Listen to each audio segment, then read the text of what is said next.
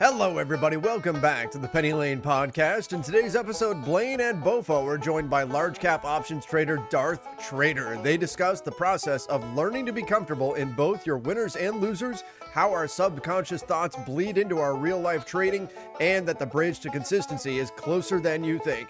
Big thank you to our sponsors, Espinita Tequila, Roback, and Last Bottle Wines. Don't forget to like, subscribe, and leave a review. Enjoy.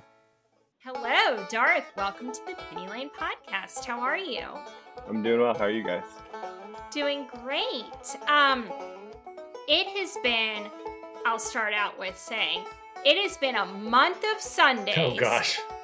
Since we have had a ground swelling of crowd support for a guest like we had for you. People have been trying for months and months to get you on, so I'm glad we could finally make this happen. Yeah, I'm happy I can finally be here. I think I've listened to the podcast for a while, and I've been a fan, so it's an honor to be here. Oh, we always love it when people come on who've listened to the podcast before. Do you have a favorite episode? Really putting you on the spot. No, I do, yeah. Mastering Trading Psychology with Singles and Doubles has been, I know it's kind of the collective favorite, but I mean, it's that good, right? So yeah, it's that's our number one episode of all time. Can you name another one? Yeah. I love the episode with Rodessa as well. Jason Spatafora or Rodessa. Yeah. His insights into the market, the way that he views the market, and his overall personality is just seems like a pretty chill guy. I really liked his episode as well. Bo. Yes. Hello. What's your stress level post-internet meltdown? Oh, I'm great today. I had a great trading day. It was a busy work day, but the great trading day really set today on the right track. I love that. So I have a notorious record for being red on summer Fridays. Yeah, I was worried about that today, actually, because my internet's been out for 2 days straight, right? This is my only trading day before I go to a work conference Monday and Tuesday next week. So this was just teed up to be a nasty day if I let it, Yeah, totally. My husband works from home on Fridays, and we share this wall. Like, he's in the other room in our guest bedroom, and then I'm in my office. And he is so freaking loud. Like, he gets on the phone with his, boss, or I don't even know who he's talking to. He's like, bah, bah, bah. It just grinds my gears, and I cannot, stay calm in a trade. Plus, I think volume's lighter on. People got to get to the Hamptons or whatever. People are. Yeah. But I made $230 on one trade today and was like, I got to stop. Yeah. That's some good Friday money. You know what I mean? Right there. I got to get out. I got to pull the ripcord, because the worst thing that would happen would be to have a really good trade and then be like, I can make more. Yeah. And then end up red. Always get you. Always. So Bo, looking snazzy today. Yeah, you like what this? Do you have on? I'm wearing my Fly new Roback gear. It's my new favorite stuff. I'm actually playing golf on Sunday where I will wear this again. Well, there you go. Now, is that a short sleeve? Yeah, this is a short sleeve polo. And so here's the thing about golf polos, right? Like, a lot of times they have these long ass sleeves. Like, they're not made for people that are, I don't know, fit and active. And I think that's what I like most about Roback, is it's active wear, that they just kind of do golf. So I love how it fits. This stuff. Wait, so does it it hugs the bicep a little bit there? I mean, I look pretty good. Yeah, it does. Yeah, it does. Yes. Because if you go into a typical pro shop, and I am a pro shop connoisseur, love a pro shop, never like to spend money anywhere more than a pro shop. I need all the swag. But those golf shirts, like a Peter Millar or whatever, have a lot of give in the sleeve. I guess you understand why, if you're swinging stuff. But the other problem is they come way down here too. But this stuff, I mean, this is as stretchy and mobile as it gets. This is not going to constrict you. at all. So I love it. It's my new favorite thing.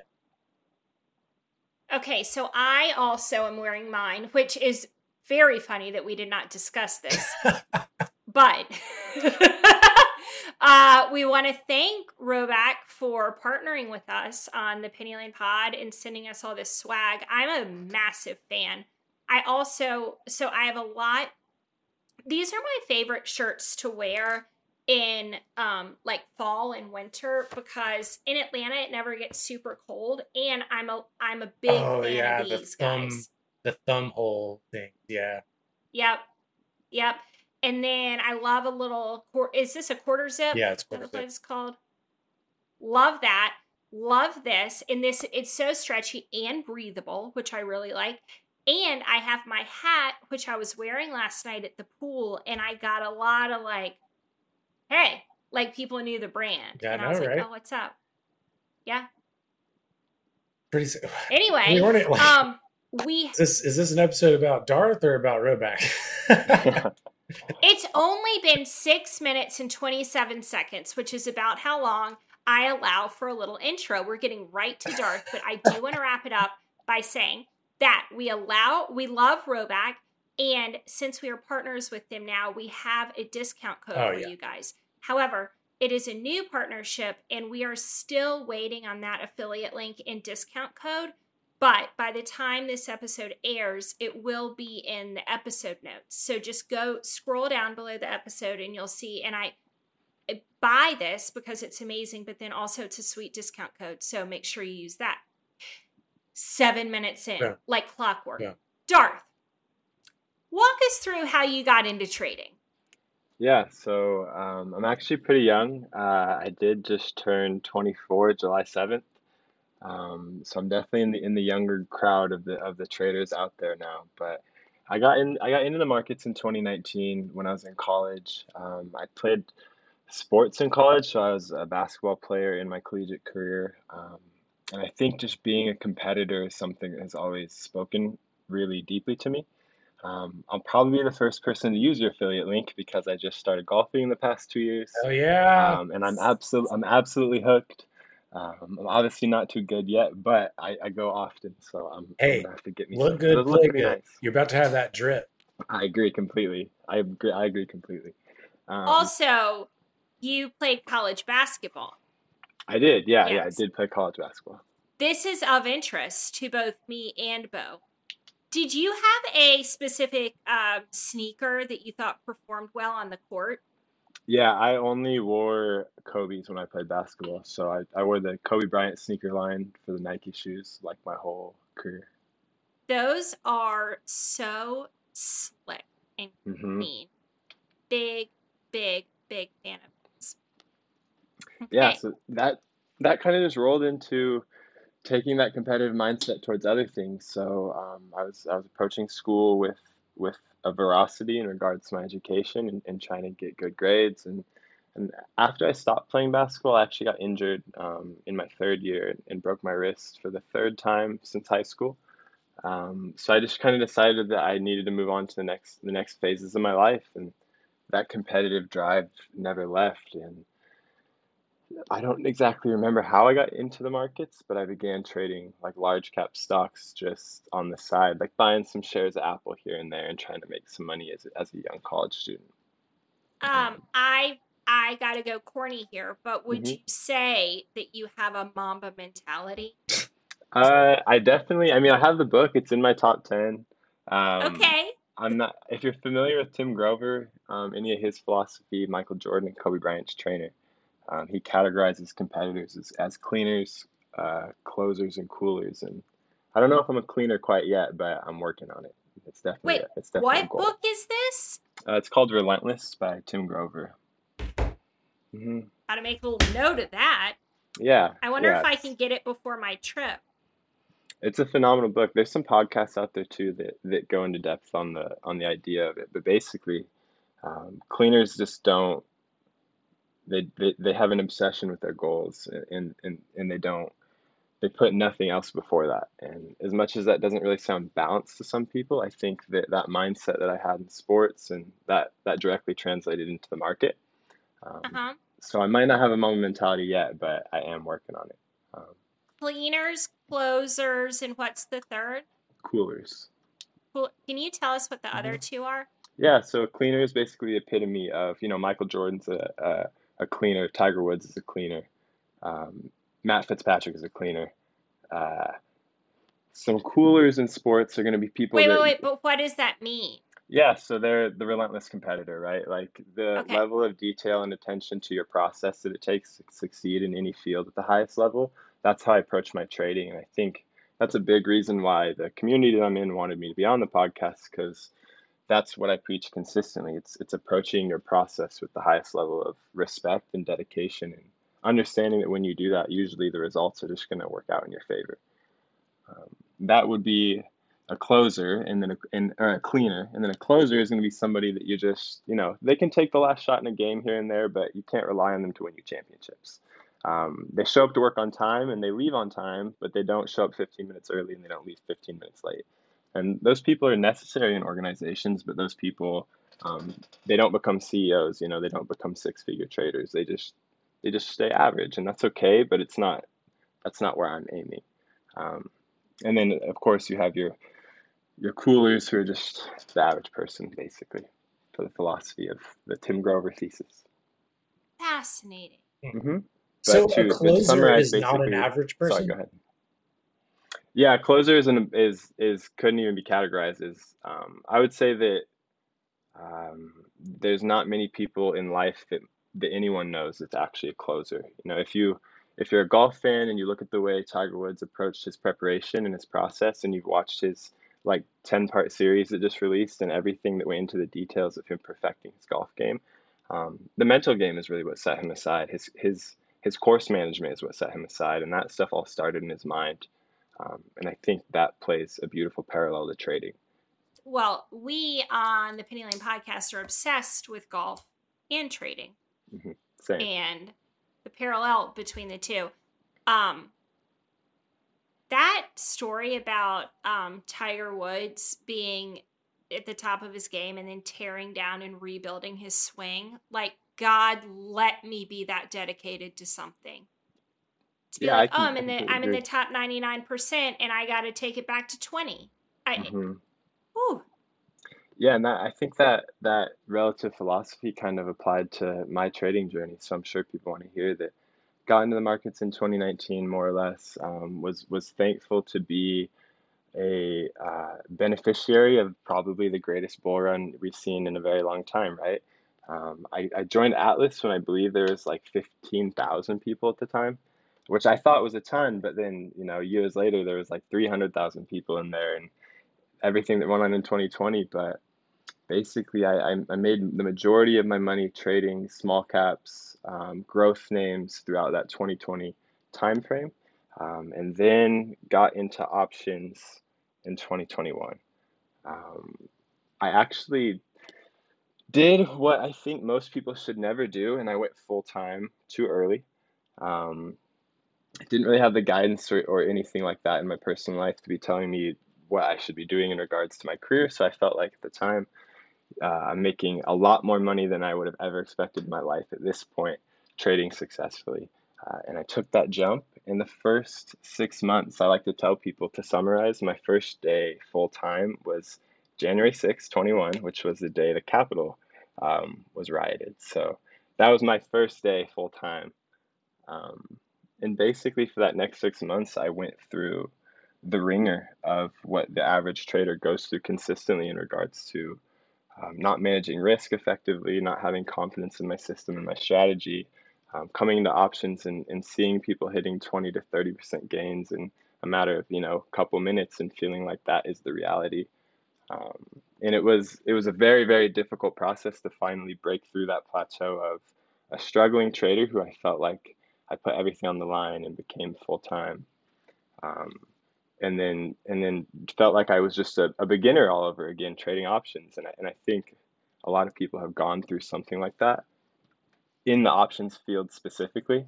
But thankfully, I, over time, with some positive mentors in the trading community, was able to get through that 6 months and start to find consistency trading SPY and QQQ and a couple large caps here and there.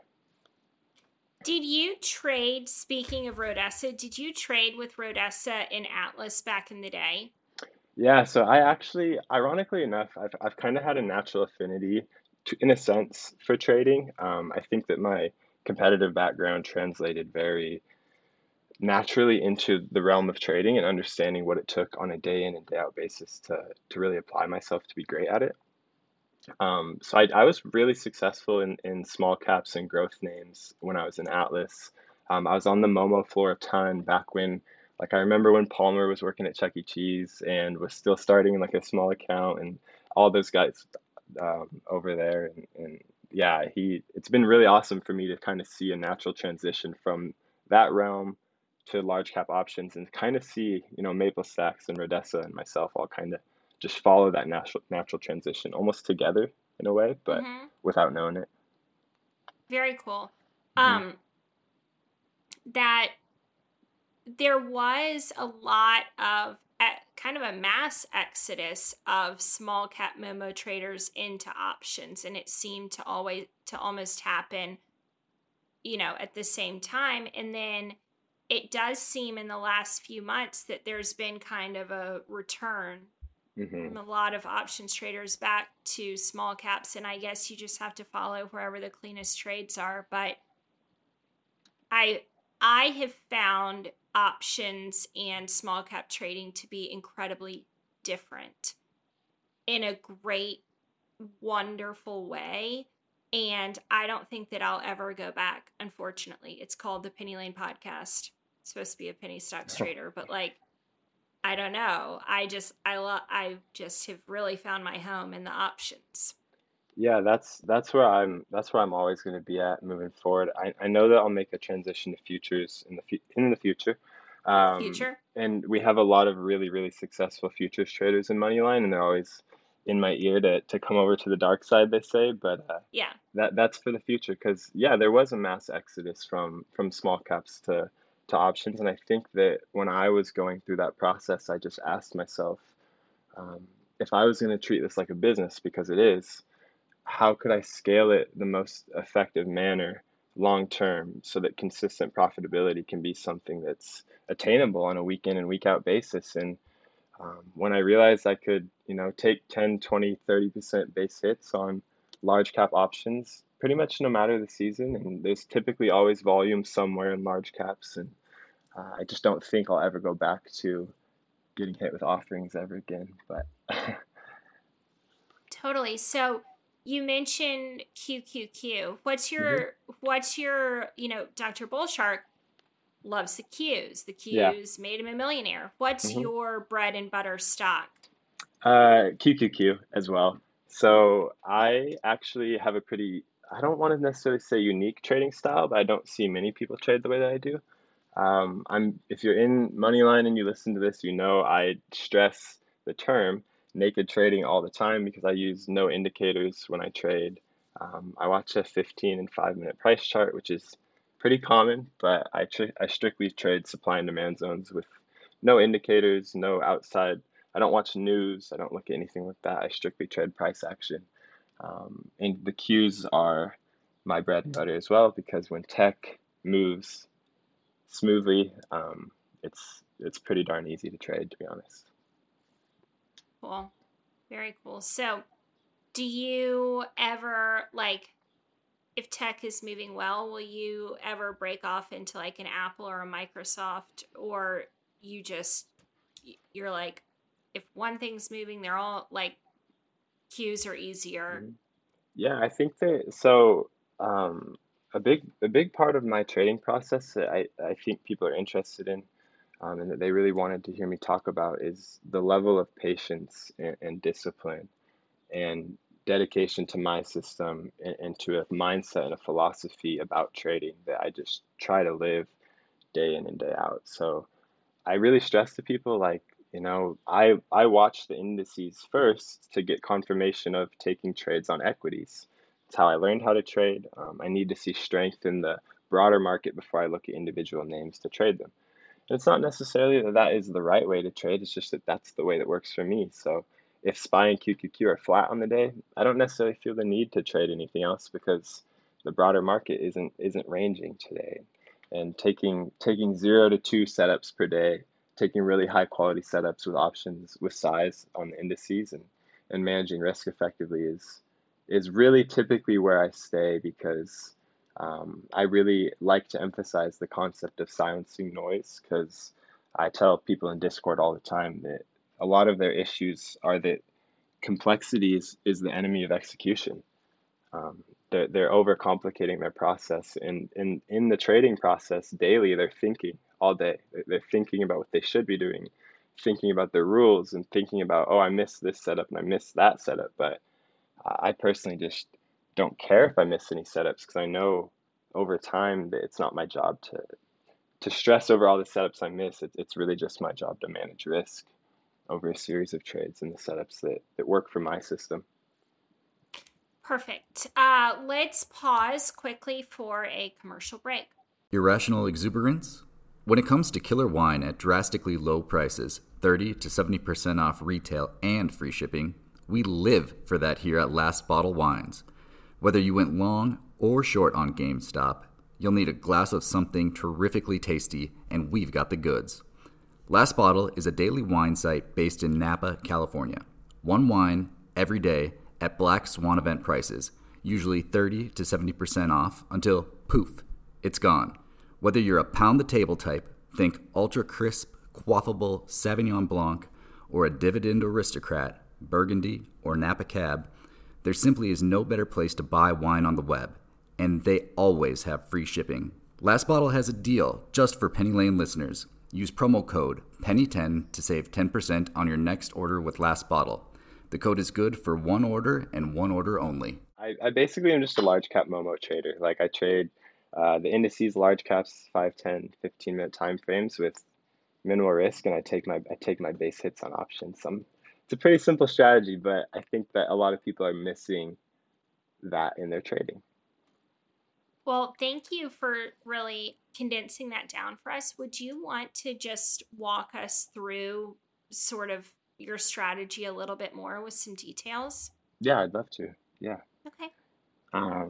More or less, for me, I stress in the community all the time that trading is fundamentally about having a system with a positive expectancy over time.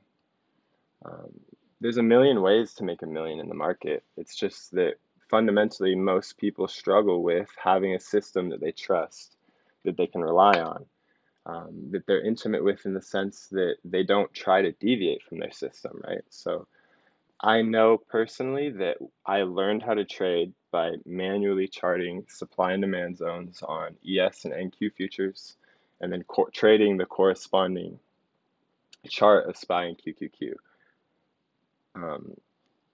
I basically trade my supply and demand zones, and I don't trade anything else. As much as I have the technical skills to recognize a double top middle of the day, if we're not in a supply or demand zone, I typically am not trading. And that's because supply and demand fundamentally is how the market moves, right? The auction process facilitates trade. There has to be a buyer for every seller, and when there's an imbalance of buyers, price goes up. When there's an imbalance of sellers, price goes down. So my focus day in and day out is taking minimal risk setups in supply or demand, because when we're in supply, it means we're more or less buying puts at the bottom, and when we're in demand, we're more or less buying calls at the bottom relative to the options chart.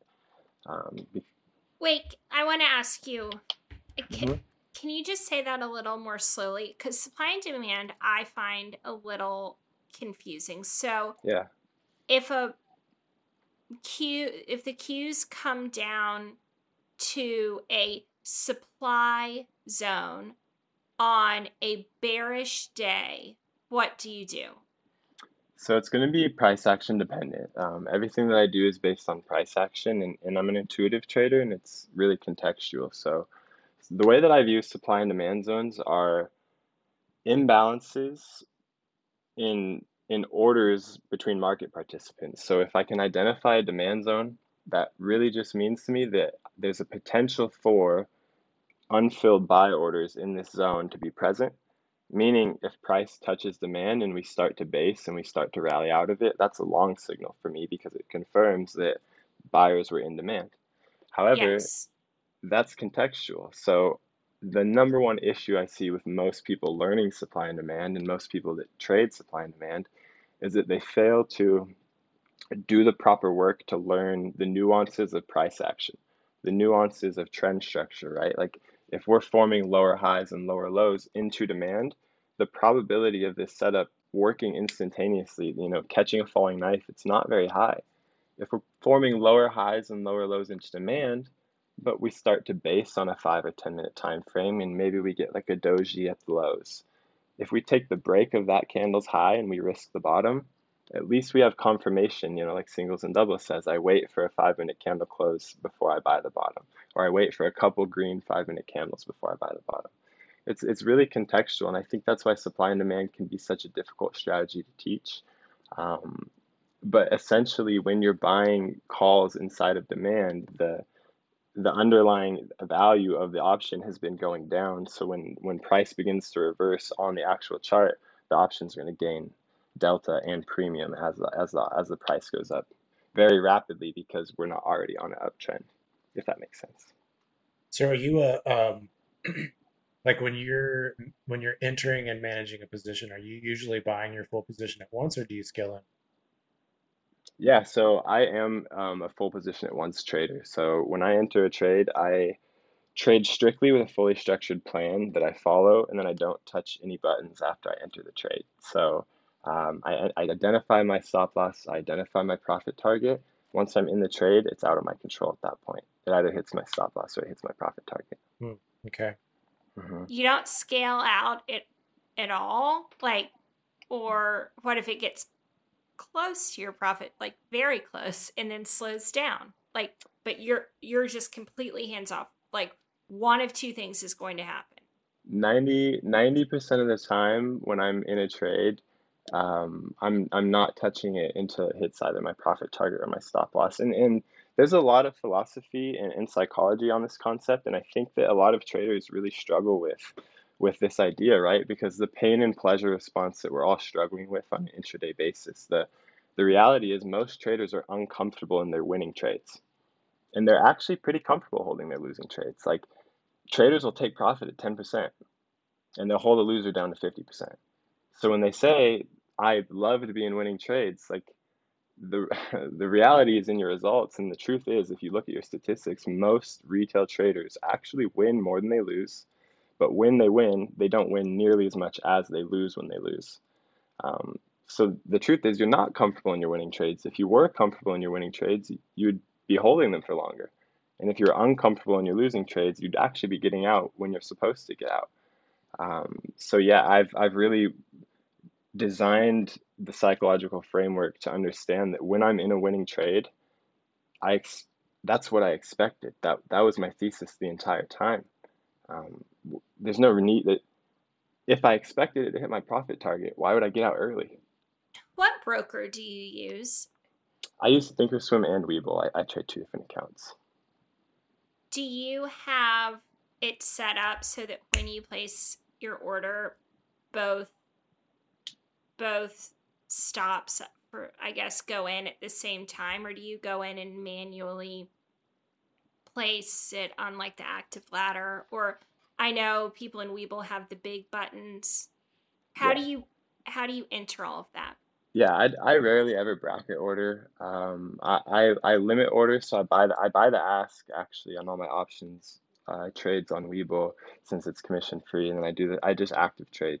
I buy it at the market on Thinkorswim, and then I'm mental stops, and then I'm mentally taking profit. Whenever I enter a trade, I typically set alerts at my stop loss and an alert at my profit target, and then that just kind of holds me mentally accountable, right? I can't see an alert go off and see price hit my stop loss and not be honest with myself and get out of the trade.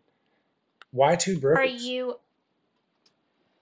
I trade two separate accounts, and I chart on Thinkorswim, and I looked at my commissions for the prior year, and I decided I was going to be trading options on Webull from now on because it's pretty much commission free. So yeah. So you just have Thinkorswim up to chart on. You just don't execute trades on. I'll take equity trades on Thinkorswim. Oh, I'll take size and equity.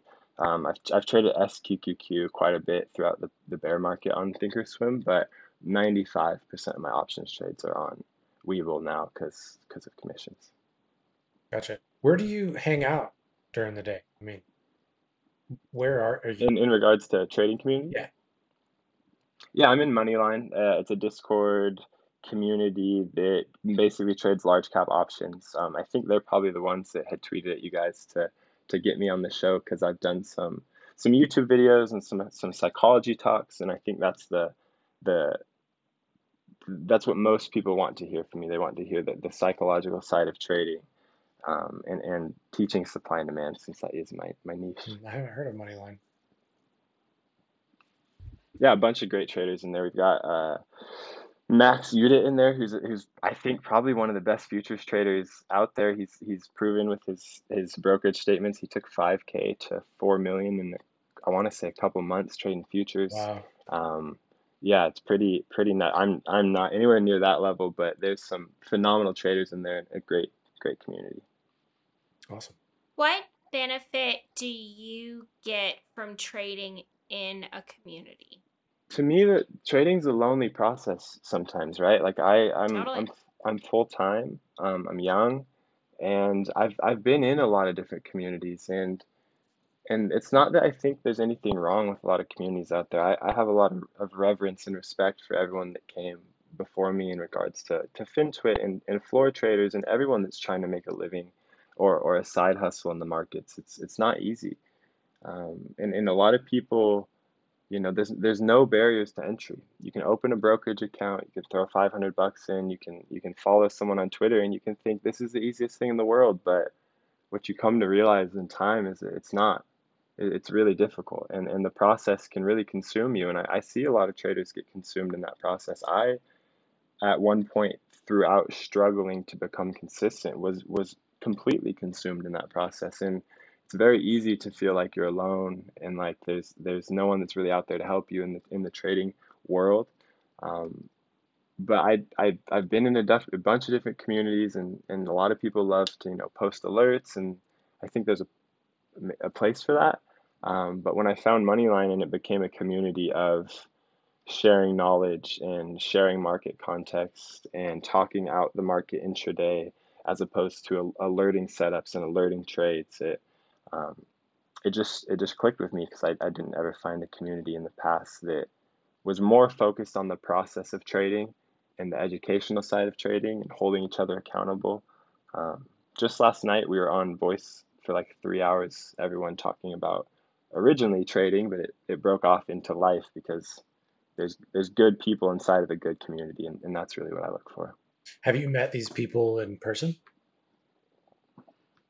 There's some people in there that I know in real life, but the people that are in the Discord that created it originally, we haven't met in person. But we do have a Vegas meetup planned in a couple months, nice. So we will be meeting in person soon. And some of them do know each other in person and meet, but I'm a West Coaster and on the opposite side of the world from most of them. So, how tall are you? I'm 6'3". Okay. Great. I've been wondering that since the very beginning. Did you break your wrist falling on the court, like in a game? The first 2 times I broke it, I got undercut going up for a dunk in transition. And the third time was just playing defense. It was just a freak accident. But yeah, the first 2 times were dunking. It's a pretty nasty break too. Do you have residual pain from that? I do, yeah. When I try to do like power cleans or hang cleans in the gym, it's not very comfortable. I got to go pretty light. So what was your actual injury? Like, did you break one of your forearm bones, or was it actually in the wrist? It was in the wrist, yeah. I don't remember the exact name of it, but it's the wrist, the bone wrist that's closest to the thumb, so it doesn't really get much blood flow or oxygen. And it took months to heal both times. And it was on my dominant hand, so kind of tough to shoot a basketball when your right arm is broken, your right wrist is broken. I had so one of the reasons I got into trading in 2020 was because I ruined my wrist on a power clean. It's funny you mentioned that. And I had to have like reconstructive surgery too. So I had like 4 like cast up to here, like 4 different casts in a row. And so I just had nothing to do but sit here and just watch the market. So we have that in common. Yeah.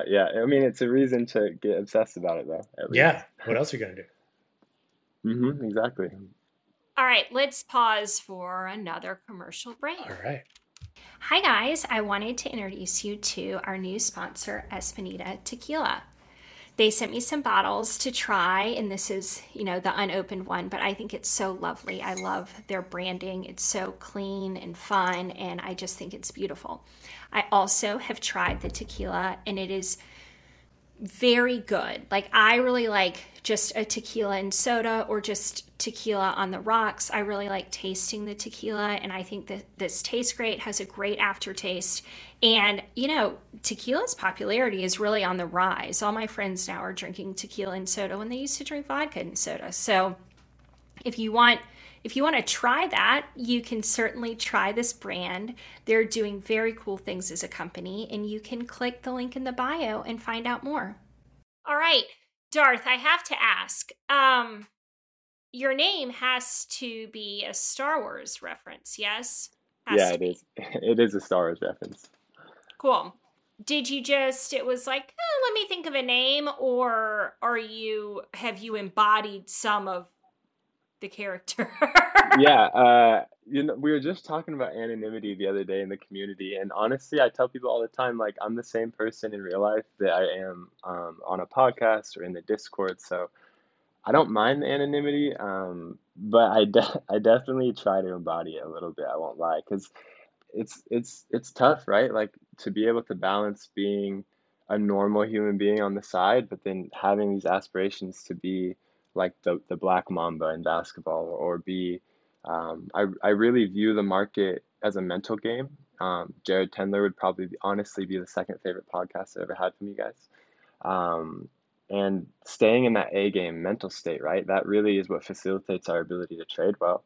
If you have a system with a positive expectancy over time, your ability or inability to stay in your A game mental state and having that clearly defined really facilitates your ability to be consistently profitable or not. And when I was making an Avi for the sake of anonymity, I wanted it to be something that represented that idea of staying so focused on my process and so focused on being the most disciplined trader alive, because that's my goal. That was just what spoke to me, and I'm a Star Wars fan, so yeah. It's fun how Vader and trader rhyme. Yeah, That's the fun. play on words, it worked out for me. So for me, when I think about like discipline, being psychologically prepared for the market, focus, all of that stuff, you have to do those things and work on those things even outside of the market, right? Like, so what do you do? Or maybe you don't agree with this, you could totally disagree, but what do you do like outside of trading that has nothing to do with trading that you think benefits your ability to be in the zone when you are at your setup? So bear with me, because it might be a bit of a drawn out answer, but this kind of hits exactly in the field of where I specialize. So I preach consistently that everything we do in life really does bleed into the things that we're passionate about, and subconsciously bleeds into our actions, thoughts, and behaviors about life in general. I personally have a very intensive fitness routine.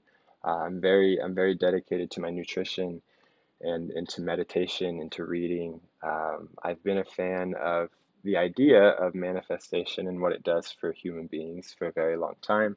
I've read Think and Grow Rich, Breaking the Habit of Being Yourself. I just ordered Awaken the Giant Within by Tony Robbins, and that's one that I want to get into. Psycho-Cybernetics. All of these books, all of these ideas, they deal with the subconscious mind. They deal with the impact the subconscious mind has on the conscious mind, and I believe our actions and our habits really reflect in our trading. So if you're the type of person that says, I'm going to go for a run, and then at 5 a.m. you see your running shoes and you pull the covers back up over your shoulder and you go back to bed, you're kind of setting yourself up to probably not have a very good trading day, because you really can't trust yourself to do the things on a day-to-day basis that you should be doing, or that you told yourself you do. So lifting, sports, fitness, reading. I'm really big into education, so I study a lot. I'm not in school anymore, but I'm always constantly looking for ways to improve my intellect, to improve my understanding of things, and to be objective. And I really preach an idea in the Discord that resonates with people, and that's that there's three things in competition or in life that really fuel our ability to succeed or not. And that's purpose, process, and perspective. So I think for a lot of traders, they spend a lot of time working on the technicals and defining what their process should look like to them. And that's kind of a never-ending cycle, right? Because there's a million ways to make a million, because someone's strategy is working today, someone else's strategy is working tomorrow, and you get caught in this flux of always feeling like it's so close yet it's so far. But I think most people's purpose isn't aligned appropriately. They don't go into the market each day expecting to be disciplined. They don't go into the market each day expecting to only take their setups, or having the intentional intensity to sit there and be patient until those things happen, and to not do anything else. And a lot of that comes from having the wrong perspective, right? Trading's supposed to be easy. I made a bunch of money when I first started. All these other people are making money, so I should just be able to take call outs and I should be able to make money too. But at the root of it all, my purpose as a trader is to be disciplined every day, so that at the end of the trading day, I can be proud of how I traded. So that I don't look back at my trading and say, well, I had a plan to trade Tesla or SPY and QQQ today, but when Tesla started ripping, I completely abandoned that plan because I saw the opportunity to make money. It's like, no, actually, that's not how it works. And maybe that will work out for you once, but if you do that over time consistently, you're really setting yourself up for some psychological challenges, because you can't trust yourself. You can't trust yourself to cut your losses where you said you would. You can't trust yourself to trade your system appropriately. And you don't have a reason to trust yourself, because in your outside life, you're not acting on your best processes. You're not waking up and running like you said you would. You're not waking up and posting a pre-market plan like you know you should. So I stress it consistently. Like, my trading routine each morning is outlined in stone. And when I don't follow that, when I don't wake up and go for a run and make some food and come back and meditate and then type out a fully structured pre-market plan of exactly what I quote unquote expect to potentially happen, if then statements in the market, I'm not setting myself up for success. And I think a lot of traders would be doing themselves a massive benefit if they'd start setting themselves up for success more, instead of going into each day expecting something that's not really reality. So do you have any trading demons or like psychology demons? Like, if you're going to screw up, like, what is that going to be for you? Like, what is that thing that's like just waiting to bite you? Yeah. So I'll be honest, I've gone through the ringer. Like, I have a very, very tactical approach to things when I take on endeavors. And it used to be cutting my losses, right? Before I was consistently profitable, the number one thing that prevented me from becoming consistent was my inability to cut losses where I said I would. Once I made that decision that I will never ever again take a loss further than where I said I would, I started becoming consistent, and I started realizing that the biggest challenge for me day in and day out at this point hasn't been one thing. I've actually moved past the point of struggling with just this one thing that prevents my trading. It's the constant ability to stay intentionally focused day in and day out. I don't blow up accounts. Like, I follow the same rules day in, day out. I do not deviate from them, and I haven't deviated from them for months and months and months and months now. But the number one thing that gets me is a lack of proper preparation. If I'm not taking my process seriously, then I don't have the confidence to take setups. I don't have the confidence to stay in for the full move. So I trade a lot on a 15-minute time frame. So I'll be holding some of these options trades. Like, if we don't hit my profit target, I'm in it overnight. That's how I trade. So I really struggle sometimes with being able to execute all of the setups I should be executing if I don't come into the market with the proper focus. And although that's not trading specific per se, it's not the typical answer. It's at this point, it's one of those things that I know what needs to be done every day. I know I need to type out a pre-market plan. I know I need to be patient, only wait for my setups. But it's easy to get caught up in the noise, and it's easy to get caught up trading the, whatever's running today. And that's where I'm at with what I struggle with. Bo, what's the thing waiting to get you? Oh, where do I start? I think for me right now, the biggest thing that is waiting to get me is, so I have a hard time being wrong. And so this really only bites me at this point in my career, when I'm trying to trade something that is not my typical strategy or vehicle or whatever. Like, those are the times that I tend to get like more backwards than I should. I'm pretty good at this point on the stuff that I trade every day to like realize like when I'm wrong, I need to cut and, kind of reset. So like the dings that I've taken more recently have definitely been on stuff that like I should have been trading to begin with, and because I'm a scalper and I'm in and out of trades really quickly, a challenge for me, like when trying to size up, for example, is like I'll this is a problem with size probably with any strategy, but when you think about taking size, right, and you think about the fear associated with it, you're, on one hand, you're eager to hit that size, you're eager to make money on that new bigger size, so you want to be in the trade, but you're scared to hit it on the dips when you should be hitting it on. So then you see it step back up and you're like, oh, I missed it, let me still hit it, and then your entry is poor. It's a snowball effect when you do that. So I think that's my biggest issue right now with sizing up. Those kind of two answers for you, but they're both no. Darth, would you have any advice for Bo on his issue? Yeah, I tell people in Discord all the time. I think that a lot of these problems get solved when we start to shift the paradigm that we exist in with our trading, right? So I stress all the time, like I'm never watching my P&L while I'm in a trade. So sizing up for me is a function of my account value, and I never take any trade with more than 5% of my account value, right? So if struggling to size up or struggling to take the execution and then you missed it, so then you feel like you need to take this one, what really grounded me in my process, and I think this varies for everyone, right? Jared Tendler is arguably the most masterful person out there in breaking down the nuances of exactly why it is you're struggling, and how to nail that at the root so that you can prevent it from occurring. But I also make the suggestion that we have to start changing how we think about trading, changing how we view being successful in the trading arena. I stopped struggling with the ability to size up when I started viewing every single thing I was doing as only good or bad based on whether I was disciplined enough to follow the plan that I had before I entered the trade. So as long as I'm taking a trade with the appropriate size relative to my account, like, where is the hesitation, right? You know exactly what your risk is. And if you've accepted that you won't know what trade's going to work, you have no way of knowing which trade will work next, then the only thing you're really capable of controlling is how much you lose and whether or not you follow your plan. And like I said, that's how I trade. So once I made that mental shift to, this trade is not a winner or loser based on how much money I make, and this day is not a good day based on whether it's green or red.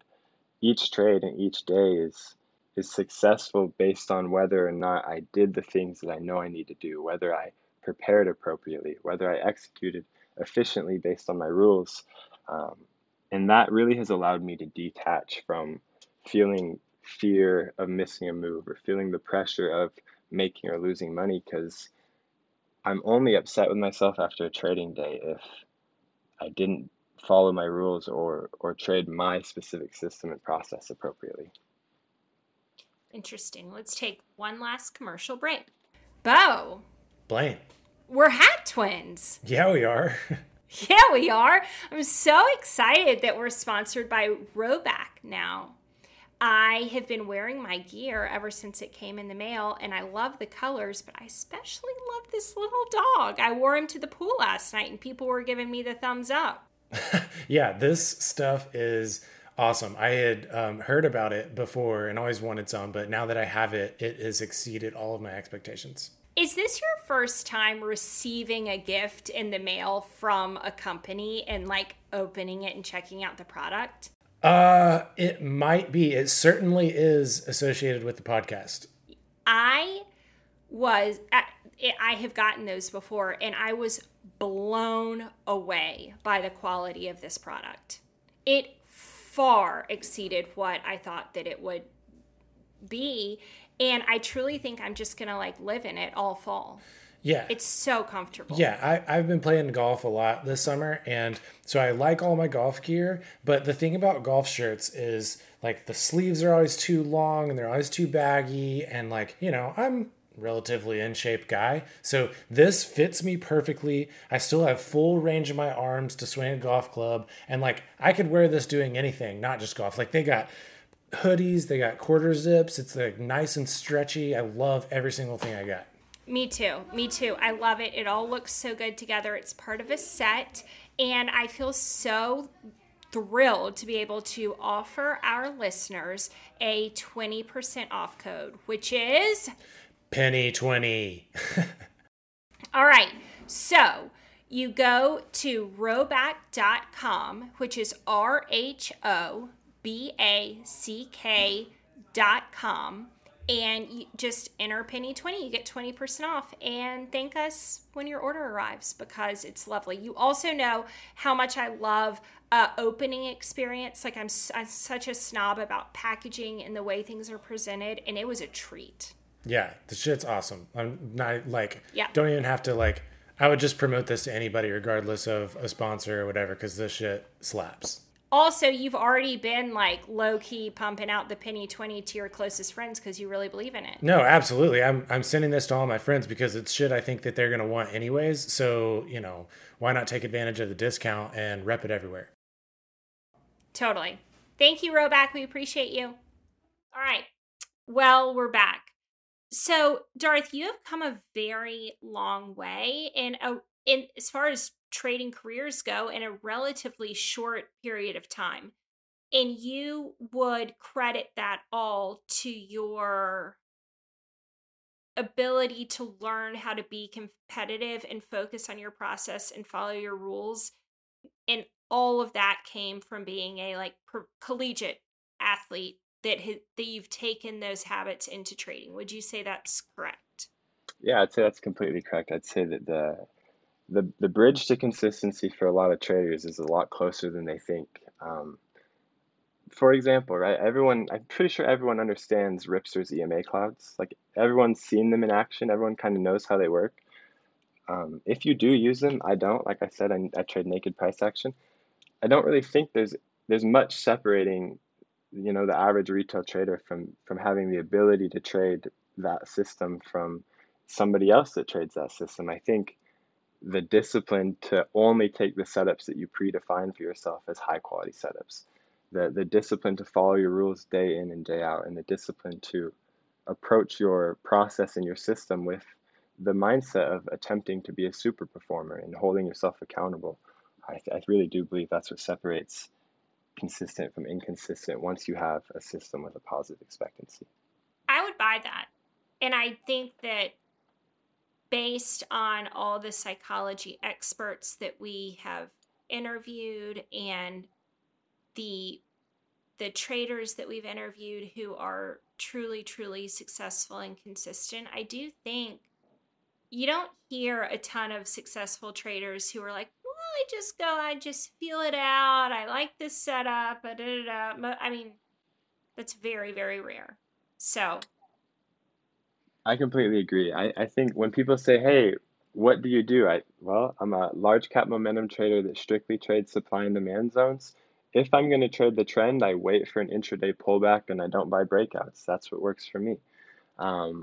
most people really they bounce from system to system, and they never come up with one thing that specifically works for them. I think I saw Rodessa tweet the other day. He's like, I'm a professional day trader and I trade flags 99% of the time.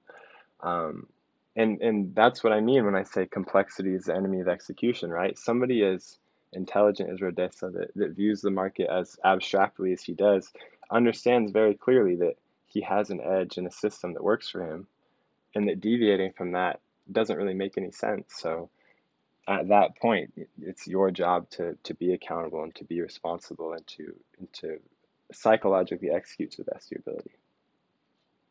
I have also said so many times on the podcast the power in my own life that came from, I really struggled when I started I am a painter, and I really struggled when I started painting with saying I'm a painter. I'm also a photographer. I've never, ever, ever struggled saying I'm a photographer. I was born a photographer. I'm a very good photographer. That is like that. I know that.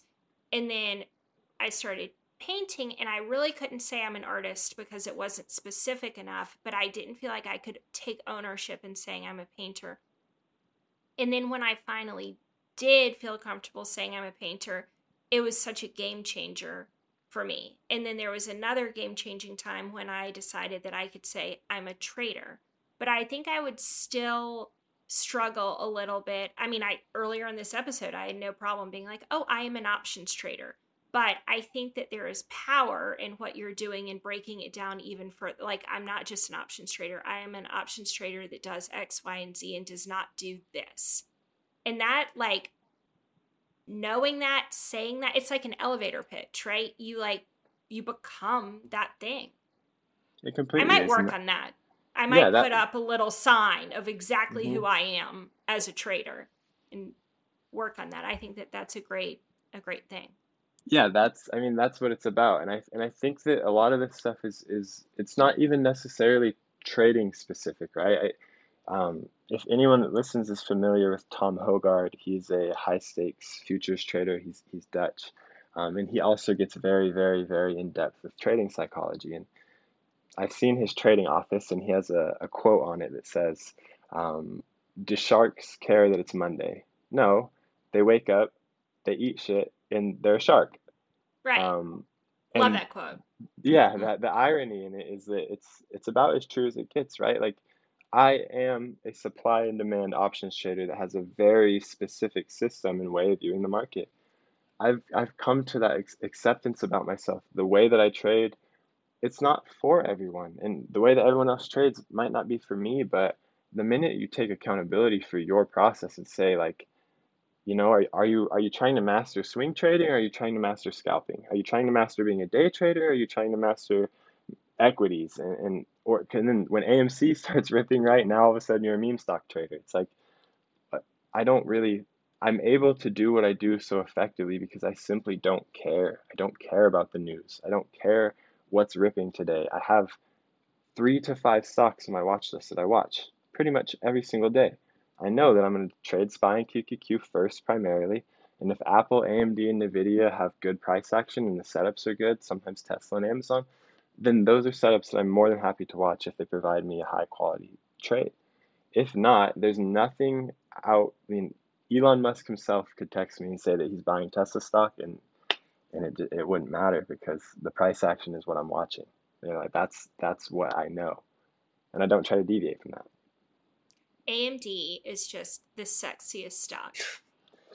Yeah, I was actually in calls on the 80 break right before I got on the podcast with you, and we were in Discord. I was like, if these start ripping, someone's gonna have to text me but I don't think they did. But yeah, AMD, I love trading AMD. It's a lovely follow through stock, and it makes bigger moves, in my opinion, than like the Qs or SPY. It follows through, and my favorite thing about AMD is like if it dumps, it like really falls. It's not like, oh, maybe I'll fall, maybe I'll fall, maybe. It's like knives and bear flags, which are not supply and demand, but my favorite setup is a bear flag. I love a bear flag so much. And like Mhm. you get AMD and a good bear flag and it's just like waterfall. It's such a good stock. I completely agree. And I think that's sometimes where people get supply and demand trading confused, right? Because like in the beginning of this bear market or in the midst of it, we'd see 3% down days on the Qs or SPY, but AMD would be down 9%. Supply and demand is a contextual style of trading. So what that tells me is sellers are completely in control today. So yeah, I'm probably going to take every bear flag that provides me a high probability, minimal risk setup. But that's because the concepts of supply and demand, right? Sellers are obviously in control of the trend. I've identified the trend. Now it's my job to minimize my risk and execute. And that's the thesis of supply and demand. And AMD is a very beautiful stock, and it actually respects supply and demand very well too. It also, like, I don't think it has, I don't know this for sure, I'm sure you do, but I don't think its percentage in QQQ is as high as an Apple or a Microsoft, but like, I think that AMD will lead a QQQ move. My own Yeah, personal AMD's opinion, personality but it doesn't have the weight like the Apple, Microsoft, Amazon, Tesla do, but its personality is large. So if you've traded it, that's the best way to describe it. It has a large personality. Like even Tesla has this way where Tesla really likes to make higher lows and lower highs to the point where it coils so much that it's like on the verge of breaking out, and then it sees really explosive moves really quickly. AMD likes to see a ton of continuation to both directions when the market is seeing trend days, and that's why it's always on my watch list. totally, it's like a little secret, like not like a secret. People love AMD, but Hmm. I feel like it's like my superpower because No, yeah, it's great. it's Hmm. just like if AMD is weak, you can almost bet that it's going to make the Qs weak, and then the whole market will pull down. It, I don't know that to be true, but I know that from trading it, and it's just like that's what causes the continuation is it'll like pull everything down and then it goes. Ooh, I can stop. Hmm. Wow. You really got me on a topic I like. Who knew AMD had so much It had a power? lot of relative strength. No, it had a lot of relative strength today too, so it'll be on watch next week. Yeah, I almost took puts on AMD at the open because I thought it was going to be a downtrend day. Only Hmm. because I'm always looking for a downtrend day. I love it. It's Yeah. like my favorite thing.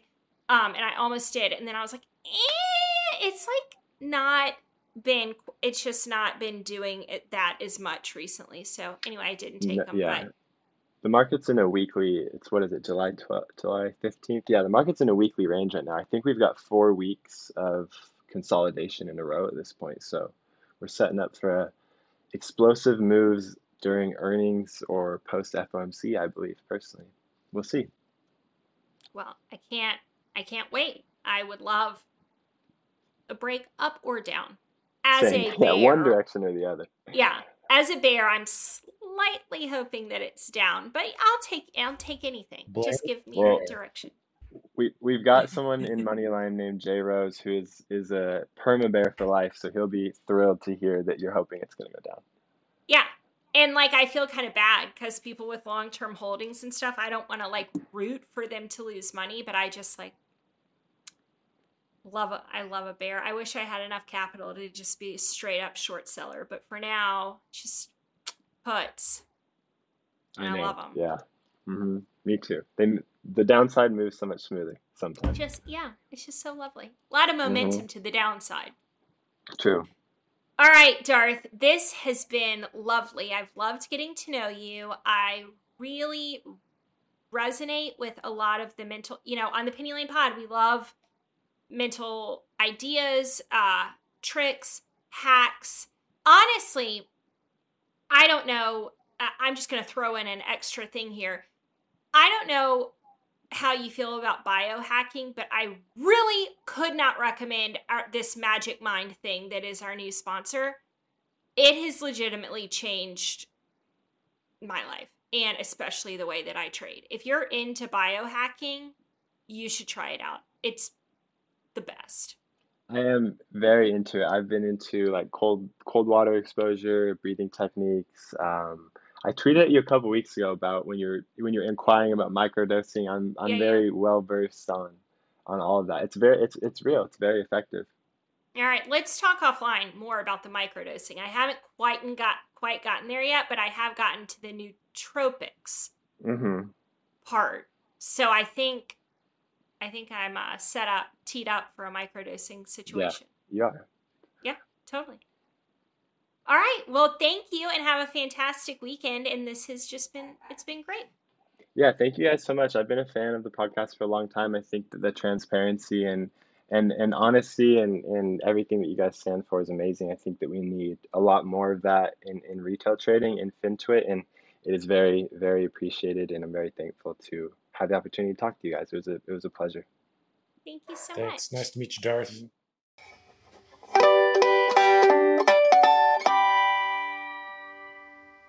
By accessing this podcast, you acknowledge that the Penny Lane podcast makes no warranty, guarantee, or representation as to the accuracy or sufficiency of the information featured in this podcast. The information, opinions, and recommendations presented in this podcast are for general information only, and any reliance on the information provided in this podcast is done at your own risk. This podcast should not be considered professional or financial advice. Unless specifically stated otherwise, the Penny Lane podcast does not endorse, approve, recommend, or certify any information, product, process, service, or organization presented or mentioned in this podcast, and information from this podcast should not be referenced in any way to imply such approval or endorsement. The third-party materials or content of any third-party site referenced in this podcast do not necessarily reflect the opinions, standards, or policies of the Penny Lane podcast. The Penny Lane podcast assumes no responsibility or liability for the accuracy or completeness of the content contained in third-party materials or on third-party sites referenced in this podcast, or the compliance with applicable laws of such materials and/or links referenced herein.